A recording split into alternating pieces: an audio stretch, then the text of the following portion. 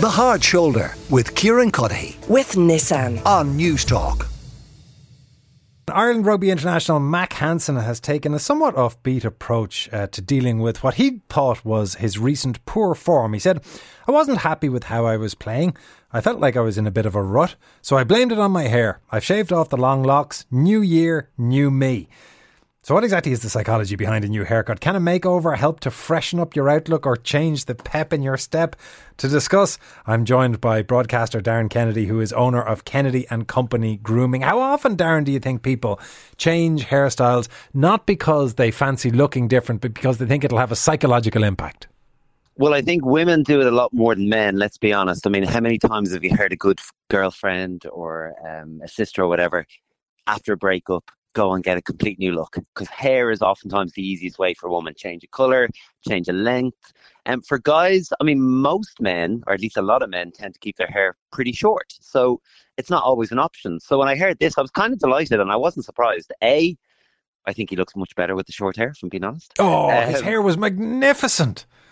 Short of Fabio, we haven't seen locks like that in years. There's a reason. I know, I'm joking. Brian Kennedy always had good locks as well. I just think, it's just a fresh look and I can understand it. I mean, I used to have, even myself, I had a much longer hair a couple of years ago and I've kind of lobbed off the quiff and I have a much shorter hairstyle. And I think what it does is we get so used to seeing ourselves, it can become staid. So when you change up your hair, for example, cut it from long to short back and sides, it can kind of give you a renewed energy and a renewed zest and a freshness. But the thing I don't get in all of this, Darren, is how do you know? Because when you've changed your haircut, everybody else can see it. But the only person who is not seeing it all of the time is you, because you can't. So what difference does it make what's on top of your head when you're looking at the front of it? Well, of course you can see it. Everyone looks at the reflection and they look in the mirror. I mean, not the first that thing you often, do they? Well, now go on, Anton. When you wake up in the morning and you're brushing your teeth, do you not stand there and look in the mirror? But that's it.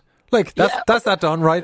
Is everything more or less where it should be? Right, leave the house. Do you know what it's like? A Yale University study found that there are actual measurable psychological effects of having a good or a bad hair day. So it is important actually that you check your hair according to this study. A bad hair day in itself can lead to a decrease in self-esteem and how you're feeling about your abilities to tackle the day or the tasks at hand. It also says that it can lead to an increase in social insecurity and self-criticism. So, to dismiss it actually could be to your own detriment. And on the flip side, the study also shows that a good hair day can boost your confidence, makes you feel good about yourself. It can give you a little bit of an edge in the workplace. And we all know when you put in a bit of effort, and maybe it's going on a date or going to dinner with your friends, when you feel good, when you think you look good, you're wearing a nice outfit, your hair looks good, you have a bit of a pep in your step. And so that all has a trickle-down effect in how we kind of our own self-esteem, how we perceive ourselves, and how we feel the world is perceiving us. And that can have a big effect.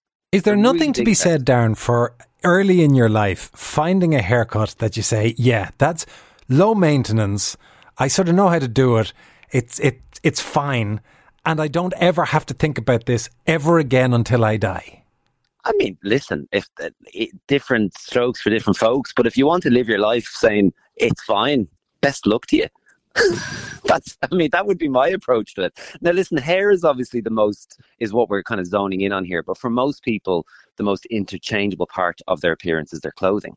So, that's something that it's not as dramatic necessarily. You're not going, again, for men, some men might have a lot of hair to change up. So actually clothes is a great way to again, lift yourself and put a little bit of effort into it. Because I don't know about you, Anton, but like, on days where I might be feeling great or you feel a bit low or maybe things are just a little bit rubbish for whatever reason, right? You probably don't put as much effort into your appearance. You probably don't even stand as tall. When you flip that, when things are going well, you're like, again, you've got that pep in your step. You feel good about yourself. You're wearing clothes that make you maybe stand that little bit taller, shoulders back, chest out, and you're kind of ready to tackle the world. So it is important, at least I believe it to be important, It is a revelation, Darren. I'm going to go through what I laughingly call a wardrobe with an entirely new view after this discussion. Darren, thanks very much. That is Darren Kennedy, broadcaster and owner of Kennedy and Company Grooming. The Hard Shoulder with Kieran Cuddihy. With Nissan. Weekdays from 4 on News Talk.